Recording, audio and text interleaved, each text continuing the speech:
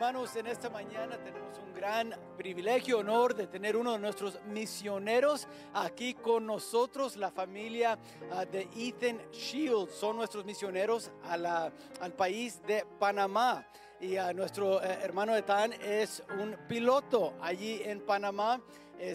Un hermano que está trabajando con la gente indígena, ¿verdad? Allí cerca de la ciudad David, en Panamá. Está como a 1.5 horas fuera de la ciudad, ahí en lo que dicen ahí en Panamá, la comarca, o es como una reservación, y ahí está obrando, ministeriando a la gente allí, llevándoles el evangelio, tratando de discipular a muchos allí. Está trabajando con iglesias ahí en el área para compartir el mensaje de salvación. Y Ethan y su familia, bueno, literalmente Ethan ya lleva 38 años en el campo misionero.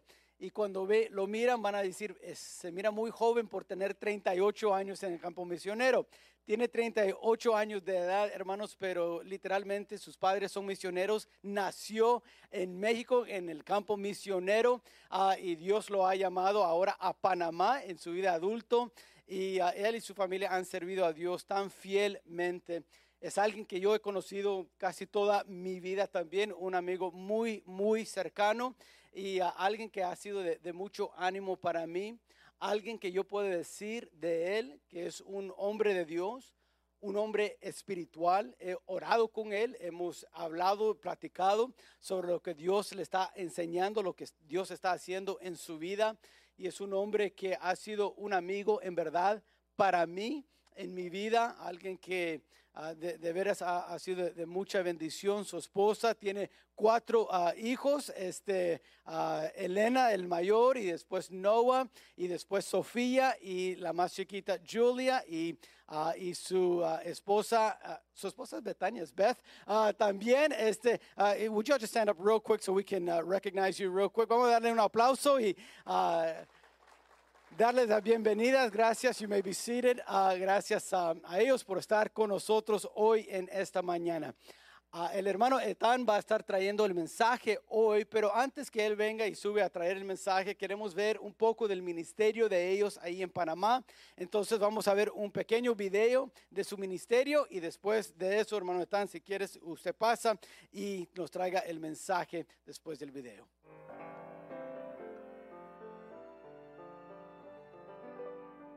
Mi nombre es Ethan Shields. Soy un misionero de tercera generación que tuvo el privilegio de crecer en el campo misionero en México.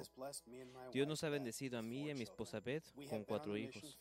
Hemos estado en el campo misionero desde 2012 y actualmente vivimos en Panamá. El país tropical de Panamá es famoso en todo el mundo por sus hermosas playas, café de primera calidad y, sobre todo, el Canal de Panamá. Localizado entre los países de Costa Rica y Colombia, Panamá es el hogar de 4 millones de personas y cuenta con 7 diferentes grupos indígenas. Es un país moderno con una economía creciente que aún mantiene sus raíces históricas y culturales. Ministramos al lado de un gran grupo de personas. Nuestra base es la Iglesia Bautista Nueva Esperanza. Es desde aquí que nuestra iglesia empieza nuevas iglesias y tiene una casa hogar para niñas, clubes infantiles, un ministerio para los sordos y mucho más. Nuestro equipo está comprometido a hacer brillar el glorioso evangelio de Jesús a los panameños con un enfoque en el grupo indígena Nave. Los Nave viven en una comarca llamada Nave Bugle, donde viven más de 300,000 personas. Los Nave viven una vida sencilla, con una agricultura de subsistencia, trabajan en plantaciones de café o son pescadores. Aunque su vestimenta es colorida, sus almas están atadas en oscuridad espiritual. Los Nave tienen su propia religión, llamada Manatada, y su Trinidad está formada de Jesús, María y Satanás. Su símbolo es una cruz con una serpiente saliendo por un lado, y tienen sus servicios por las noches para invitar a los espíritus a poseerlos. Pero gracias a Dios ya hay 12 pastores nave, junto con muchos más obreros laicos, quienes responden al llamado de alcanzar a su propia gente. Nuestro equipo trabaja con 20 otras iglesias en esta región montañosa y ya tienen 7 iglesias plantadas. Nuestro objetivo es tener 100 iglesias para el año 2030. Para ayudarnos en alcanzar este objetivo, nuestro equipo comenzó un colegio bíblico para entrenar pastores y líderes para el ministerio. Seminario Bautista Nueva Esperanza expande el estudio de la Biblia de estos líderes nativos y ahora tenemos 2 locales. Estos pastores y nuestro equipo están comenzando iglesias en las afueras de la comarca y trabajan en adentrarse al territorio. Pero conseguir la atención para comenzar nuevas iglesias es muy complicado cuando la gente vive en aldeas tan remotas que solo son accesibles a pie. La comarca solo se extiende por 40 millas de norte a sur, pero el terreno va del nivel del mar hasta más de 9,000 pies de altura, 2,700 metros, y para abajo de nuevo. A causa de ese terreno, no hay calles ni electricidad en el interior de la comarca. Comunidades a solo 10 millas de distancia requieren 2 días de camino. Para añadir, algunos de esos terrenos son casi imposibles de atravesar durante los 8 meses de lluvia en la zona. Esto convierte en muy difícil y a veces hasta peligroso el ir y evangelizar a estas personas. Esta es la razón de tener un avión. Para poder empezar más iglesias de manera efectiva, Dios me concedió el construir un avión diseñado especialmente para aterrizar en terrenos difíciles e improvisados en cortas distancias. Estas capacidades únicas lo hacen ideal para cumplir las demandas de este campo misionero. Hace que estas aldeas aisladas sean accesibles y nos da la capacidad de evangelizarles más efectivamente. Dios ya ha provisto 23 acres de tierra donde construir una pista y hangar. Ahora hace falta el dinero para construirlos, para poder traer el avión a Panamá y ver el ministerio tomar alas. El propósito de misiones no es evangelizar a todo el mundo, sino comenzar iglesias donde no hay ninguna, y ahí entrenar a la gente a alcanzar a su propio mundo. Nuestro avión, sumado a la efectividad de este equipo de pastores nativos, es una pareja perfecta. Estamos multiplicando los esfuerzos para plantar iglesias de manera exponencial. Te invitamos a que nos ayudes a llevar el Evangelio a las regiones más allá.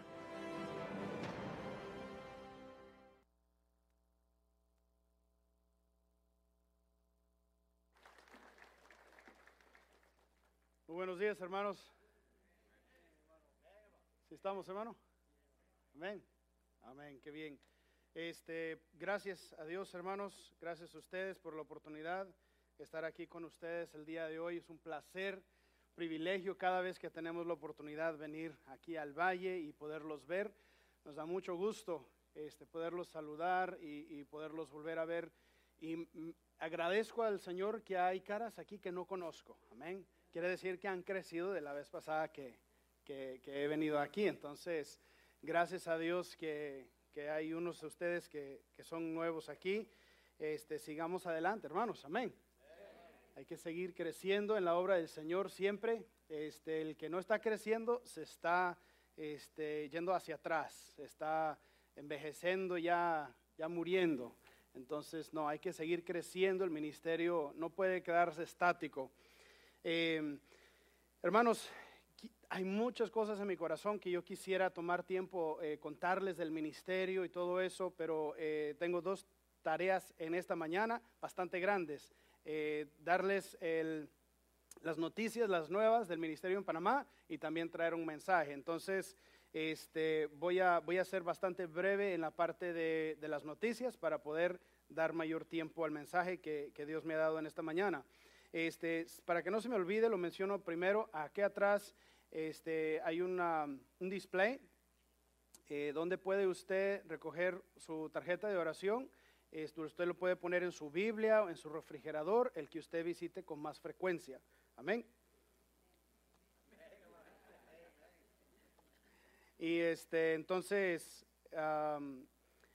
Llévese unos de esos, hermanos, y no se olvide orar por nosotros, sus misioneros en el país de Panamá, ministrando ahí con los Ngove y los Buglé. Los Ngove son como 300,000 habitantes en la comarca, y Dios nos ha dado el privilegio de estar ahí ya 5 años. ¿Qué es lo que sigue para nuestro ministerio? Ya construimos la pista, gracias a Dios, Dios proveyó todos los fondos para hacer eso. Ahora necesitamos certificar la pista con las autoridades de aeronáutica civil en Panamá. Por favor, oren por eso. Eso no es un trámite súper costoso. Todo el trámite cuesta dentro de $3,000 a $5,000, no es súper costoso. Lo que es tedioso. Es aviación. Y las autoridades de aeronáutica son muy quisquillosos, querer dar una autorización de una pista nueva. Entonces esperamos en Dios que podamos cumplir con todas las normas y que no se les entre la idea de inventar nuevas normas para ponernos. Entonces oren por favor, hermanos, eso es lo que sigue. Entonces es un gran motivo de oración, y se los presento con gran sinceridad, hermanos. Por favor, no se les olvide orar por eso. Cuando regresemos a Panamá en noviembre, vamos a estar juntando todos los papeles, todos los requisitos en diciembre, para en enero poder presentar eso ante las autoridades y primeramente Dios poderlo culminar pronto. Entonces estaremos reportando en eso en Facebook y en nuestras cartas en cuanto a cómo vaya ese procedimiento. De ahí sigue construir el hangar, y luego ya construido el hangar podemos traer la avioneta a Panamá y empezar a volar a esos pueblos que se mencionaron en la presentación. Es una gran obra. La meta que hemos puesto de 100 iglesias es alcanzable reproduciéndonos, no es alcanzable haciéndolo nosotros y el equipo. No es posible en 9 años plantar tantas iglesias, pero reproduciéndonos con los pastores indígenas sí se puede. Las iglesias no son costosas para construir, solo es un techito, nada más. Techito, y los hermanos cortan troncos del bosque y los ponen en el suelo. Esas son las bancas. Entonces no son quisquillosos, allá no piden aire, no piden asientos con colchón, no piden una sala de café, no piden nada de eso, hermanos. Aquí estamos bien chiflados. Amén. Digan que sí, porque así es la verdad. Amén. Allá es bastante húmedo y bastante caliente, y nada más un techito de lámina y listo. Vámonos al culto. Entonces, es posible. Es posible, la meta no es tan imposible como nosotros pensaríamos. Entonces, por favor, oren por nosotros, hermanos. Tenemos mucho que viajar todavía. El lunes, mañana, salimos a Colorado. Luego vamos a estar en Illinois, en Ohio, Carolina, Florida y Luisiana hasta para noviembre. De ahí salimos para Panamá. Por favor, oren por mis hijos. Oren por su servidor y mi esposa, que no nos rompamos el cabello en tanto manejar con los niños en el carro, que Dios nos dé tranquilidad y podamos reportar y también presentar el ministerio en iglesias nuevas que Dios ha abierto las puertas. Dios ha bendecido grandemente, incluso por ejemplo el carro que Dios nos dio este viaje. Hermanos, nosotros vinimos por este viaje 4 meses nada más y no teníamos ni siquiera un carro para poder manejar. No sabíamos dónde nos iba a quedar o qué carro íbamos a usar. Llegamos a los Estados Unidos, mi pastor me mandó a una agencia de Ford, y el dueño me dijo, cuéntale tu historia al dueño, y se lo conté. Entonces me mandó a una de sus compañías de arrendamiento y nos dio un carro gratis por los 4 meses. Hermanos, gloria a Dios. Hermano, yo nunca pudiera haber provisto eso, pero Dios hace lo que yo no puedo. Entonces Dios proveó eso, quiero darle gloria a Dios. Así es que cuando vea el carro bonito en el parqueadero afuera, no piensa, ay, el hermano no necesita nuestro apoyo, mira el carro de él, oh, y tiene otro en Panamá, oh, no, hermanos, no es así. Es carro prestado, gracias a Dios por su provisión. Amén, hermanos, Dios es bueno. Cuando haces el trabajo del rey, el rey paga. Amén. Cuando haces el trabajo del rey, el rey paga. Bien, hermanos, lamentablemente por cuestión de tiempo voy a dejar ahí el reporte. Vamos a entrar en materia. Dios me ha dado un mensaje para ustedes el día de hoy. Hermanos, vamos a portarnos como que nos conozcamos, ¿sí? Por favor. Cuando yo les haga una pregunta, por favor responda. Voy a tratar de no hacer pregunta retórica. Usted responda preguntas si le hago una pregunta. ¿Están contentos de estar en la casa de Dios? Amén. Así, hermanos. Gracias, gracias. Bien. Hermanos, vamos a pensar en el tiempo de Jesús. La respuesta que busco no es Jesús, ¿ok? No responda a Jesús. Vamos a pensar en la nación de Israel. Si nosotros fuéramos a viajar en el tiempo a esos días y fuéramos a pensar, vamos a hablar con alguien, un grupo de personas en la nación de Israel, quien nosotros podemos decir son espirituales, saben cómo vivir una vida santa, conocen de la palabra de Dios, conocen de la ley, y nos pueden aconsejar.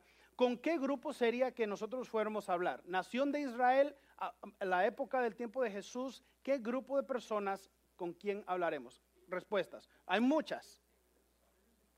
Saduceos, bien. Fariseos, ¿quién más? Escribas, ¿cierto? ¿Otros más? Los discípulos de Jesús, bien. Ok, todas respuestas correctas.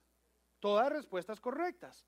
Esta gente, todos los que mencionaron, conocían de la palabra de Dios, conocían de la vida santa y son quienes podíamos nosotros de hacer quizás una pregunta de cómo vivir, cosas de la ley. Podríamos preguntarles muchas diferentes cosas y nos podrían contestar con mucha sabiduría, con mucho conocimiento estas personas. Bien, vamos a ver uno de estos grupos, el grupo de los fariseos. Vamos a verlos rápidamente en el pasaje y ver cuál es la opinión de Jesús de ellos. Hemos dicho que son gente culta, gente educada, gente que conocía de la palabra de Dios, de la ley, que vivía una vida santa, y entonces ellos serían alguien quien nosotros podríamos preguntar. Vamos a ver la opinión de Jesús de ellos. Ojen en su Biblia en Juan capítulo 8, verso 44. Juan capítulo 8, verso 44. Vamos a estar viendo el tema de este mensaje, hermanos, mientras ojean por allá. El tema de este mensaje es una sola pregunta, y este mensaje tiene un solo punto. Y el punto es la respuesta a la pregunta, ¿sí? El tema del mensaje, el título del mensaje es ¿qué impresiona a Dios? ¿Nunca se ha preguntado eso? ¿Qué cosa impresiona a Dios? ¿No creen que sería algo bueno saber si Dios puede ser impresionado? ¿No creen que sería algo importante saber si Dios puede ser impresionado y qué cosa impresionaría a Dios? Yo escuché de una iglesia en Luisiana que construyeron, costó $24 millones. A mí me impresiona eso. ¿A usted? ¿Cómo no? Eso es impresionante. Tienen un Starbucks adentro. Impresionante. ¿Se imagina los asientos? Quizás hasta masajes le dan, no sé. No sé, si uno se duerme, tiene una manita que le sostiene la cabeza, no sé. No sé si es tan lujoso, pero es súper lujoso. $24 millones. ¡Wow! Impresionante. ¿Usted cree que Dios se impresiona con eso? No. Podríamos pasar muchas preguntas, pero no voy a desperdiciar su tiempo. Ustedes saben que Dios no se impresiona con esa clase de cosas. Vamos a ver si Dios se impresiona con este grupo, los fariseos. He dicho Juan, capítulo 8, verso 44. Jesús está hablando a los fariseos. Jesús dice, vosotros sois de vuestro padre el diablo, y los deseos de vuestro padre queréis hacer. Él ha sido homicida desde el principio y no ha permanecido en la verdad, porque no hay verdad en él. Cuando habla de la mentira, de lo suyo habla, porque es mentiroso y padre de mentira. Oremos. Padre celestial, te damos gracias en esta mañana por tu misericordia, por tu bondad para con nosotros. Te pedimos, Señor, que tú nos abras nuestro entendimiento esta mañana para que podamos recibir tu palabra, para que podamos ser bendecidos, retados por tu palabra y podamos ser edificados por ella y crecer en nuestra vida espiritual. Gracias te damos, Señor, porque tú nos has amado cuando no éramos dignos de ser amados. Tú nos has perdonado cuando no éramos dignos de ser perdonados. Pero, Señor, tú nos has hecho aún más que eso. Nos has adoptado como tus hijos. Una relación permanente que nadie puede quitar. Gracias te damos, Señor, por eso. Y toda la honra y gloria te la damos a ti en el nombre de tu Hijo amado Jesucristo. Amén. Amén.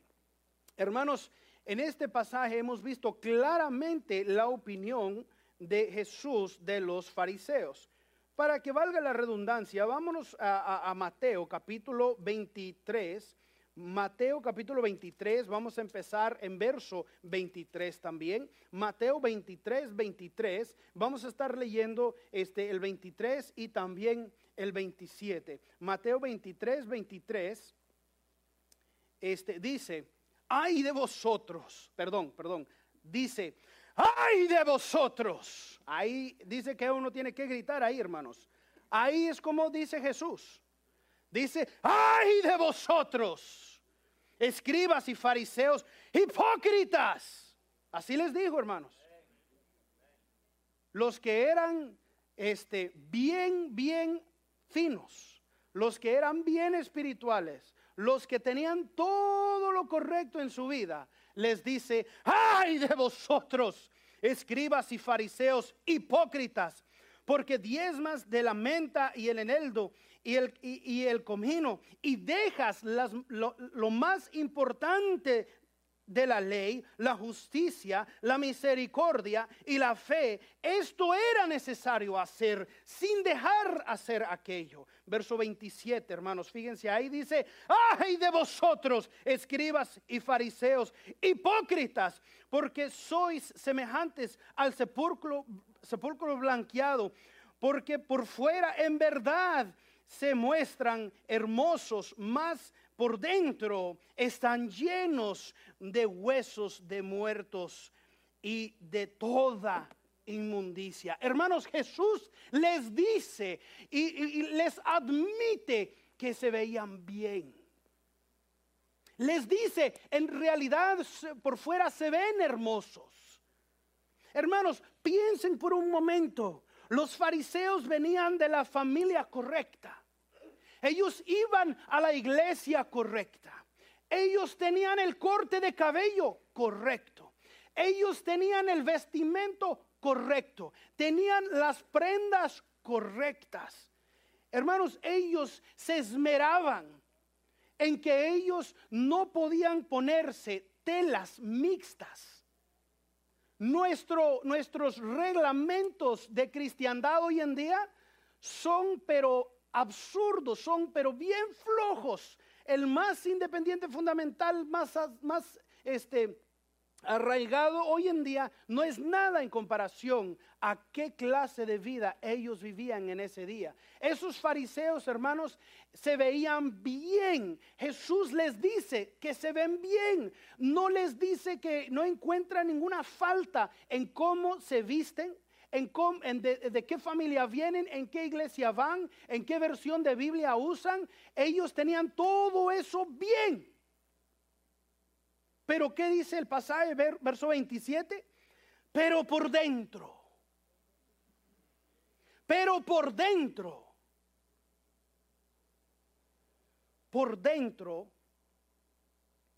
están llenos de huesos de muertos y toda inmundicia. ¿Han visto un cuerpo muerto que roadkill?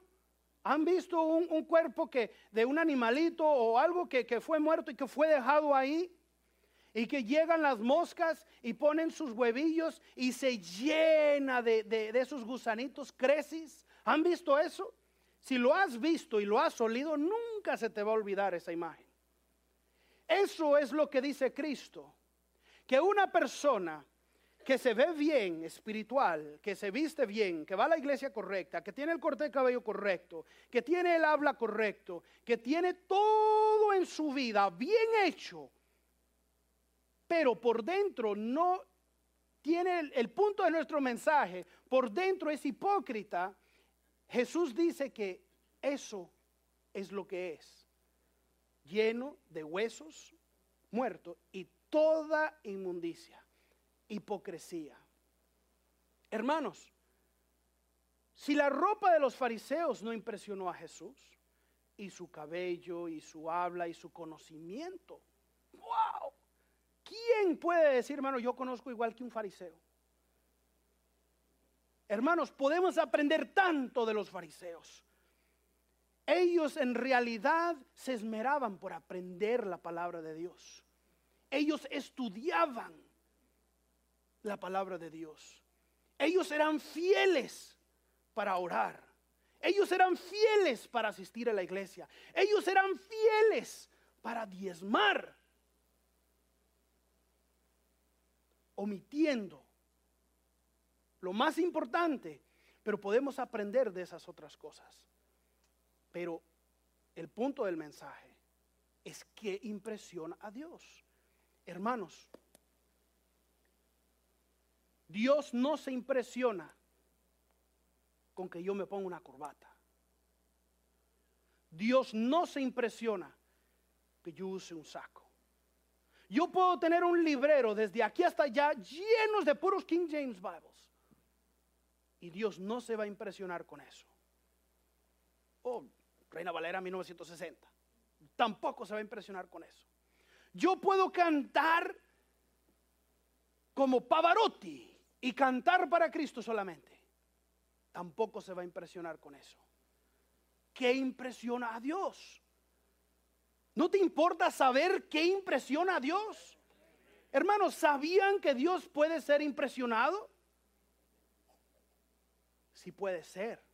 Y hay una sola cosa que impresiona a Dios, solo uno. Y eso es el único punto en este mensaje. Lo vamos a ver en esta mañana. Hermanos, ojen en sus Biblias.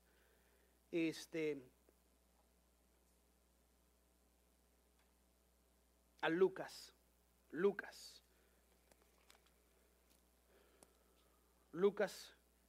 capítulo 7. Lucas capítulo 7. Vamos a ver, hermanos, el único lugar en la Biblia que yo puedo encontrar que Jesucristo dijo wow. No dijo wow, no sé cómo se dice en hebreo, wow. Pero aquí está. Van a verlo. Jesús en Lucas capítulo 7, empezando en el verso 1. Esto es acerca de Jesús, ¿ok? Lucas capítulo 7, verso 1. Dice, después que hubo terminado todas sus palabras al pueblo que le oía, entró a Capernaum. Y el siervo de un centurión, a quien quería mucho, estaba enfermo y a punto de morir. Cuando el centurión oyó hablar de Jesús, le envió unos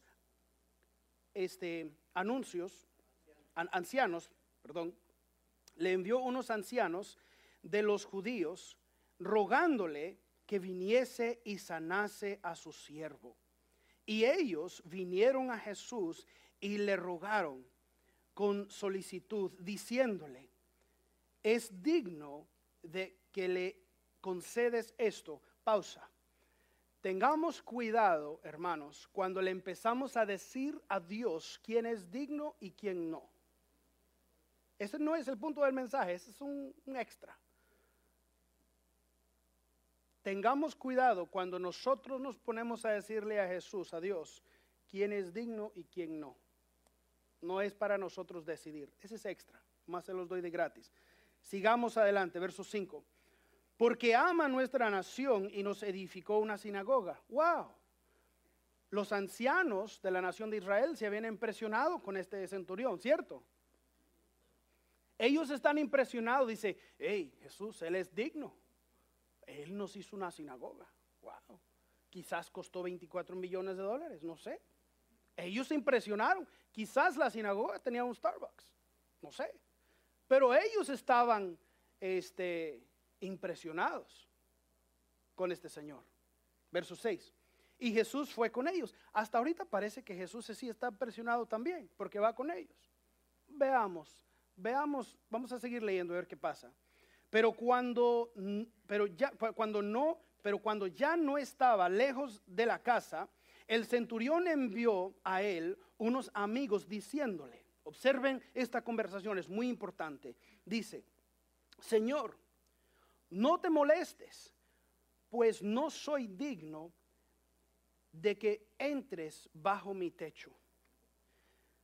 Por lo que ni aún me tuve por digno de venir a ti. Pero di la palabra y mi siervo será sano. Porque también yo soy hombre puesto bajo autoridad y tengo soldados bajo mis órdenes.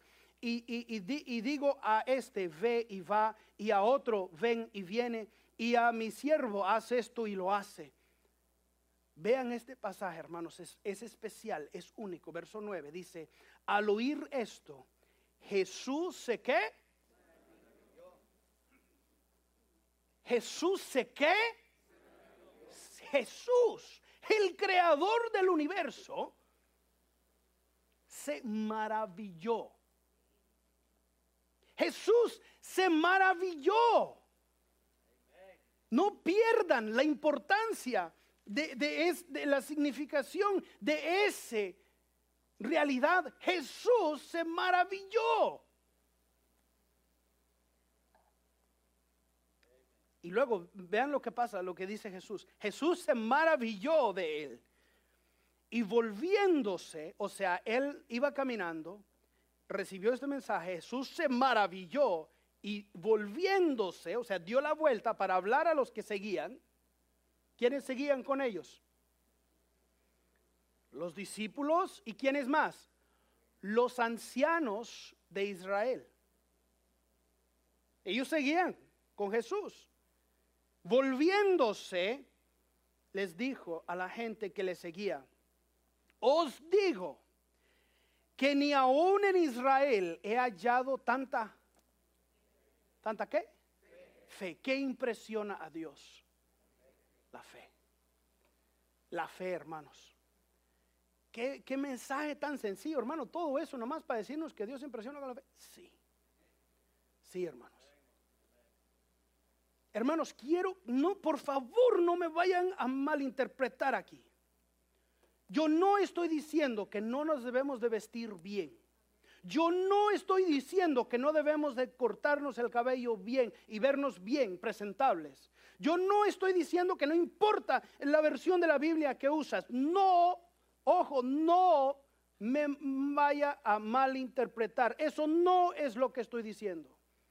Lo que sí estoy diciendo es que Dios llama a las personas que hacen todo eso, mas no le creen a Dios, hipócritas. Y eso es una horrenda ofensa ante Dios. Hermanos, hay una sola cosa que impresiona a Dios, es la fe. Porque sin fe es imposible agradar a Dios. ¿No dice la palabra de Dios eso? Hermanos, tú puedes tener todas las cosas en tu vida que llamamos cristiano y santo y no estar cerca de Dios. Los fariseos no lo mostraron. Ellos tenían todo bien, pero no creían a Dios. Hermanos, ¿qué es fe? Fe es simplemente creer a Dios. ¿Por qué es tan importante a Dios que le creamos? Hace un tiempo en Panamá yo estaba, tenía que sacar plata de un cajero y no estaba en una zona muy buena. Quizás esa es la razón por la cual me pasó esta situación, pero fui al cajero, metí mi tarjeta, piqué mis números y la puertita abrió y no salió nada y cerró. Saqué mi celular, chequé mi cuenta bancaria y sí, el dinero salió de mi cuenta. $500. Se fueron. Llamé al banco. Hello. Banco. Así pasó. Oh, señor Shields, sí, perdón, inmediatamente le vamos a devolver el dinero, no hay ningún problema, vamos a empezar una investigación y vamos a contactarle dentro de 24 horas para avisarle qué es lo que pasó. Pero inmediatamente tiene el dinero en su banco. Yo me sentí, pero bien, porque me creyeron. Me creyeron. Yo, incrédulo, chequé mi saldo en el banco y ¡plup! Ahí está el dinero. El banco me creyó. Me creyó. Eso, hermanos, me hace sentir bien cuando me creen. Ustedes nunca han contado algo y no le creen. Se siente horrible cuando no le creen, ¿verdad? Se siente horrible cuando tú cuentas algo y no te creen. Con mis hijos, a veces hay algo que pasa en el cuarto y hay un pleitío o algo y luego salen y cuentan la historia. Yo puedo notar quién está mintiendo. Bueno, el 99% del tiempo puedo ver quién está diciendo la verdad. A veces me equivoco. Y yo sé quién es, pero cuando no le creo a uno de mis hijos, le duele, le rompe el corazón. Y yo sé, ahí hay más información, lo tengo que indagar. Porque el no ser creído es una ofensa al carácter de uno. Piensa, hermanos, el no ser creído es una ofensa al carácter de uno. Y que con Dios, cuando no le creemos, nos ponemos el saco, la corbata, el corte, decimos las palabras, cantamos los himnos, decimos el amén, diezmamos, pero no le creemos. Es una ofensa al carácter de Dios. ¿Por qué es tan importante a Dios que le creas? Porque Él es verdad. Él es el autor de verdad. Él es porque se mide la verdad. Él no nada más dice la verdad. Él no nada más es honesto. Él no nada más es digno de que le creas. Él es la verdad.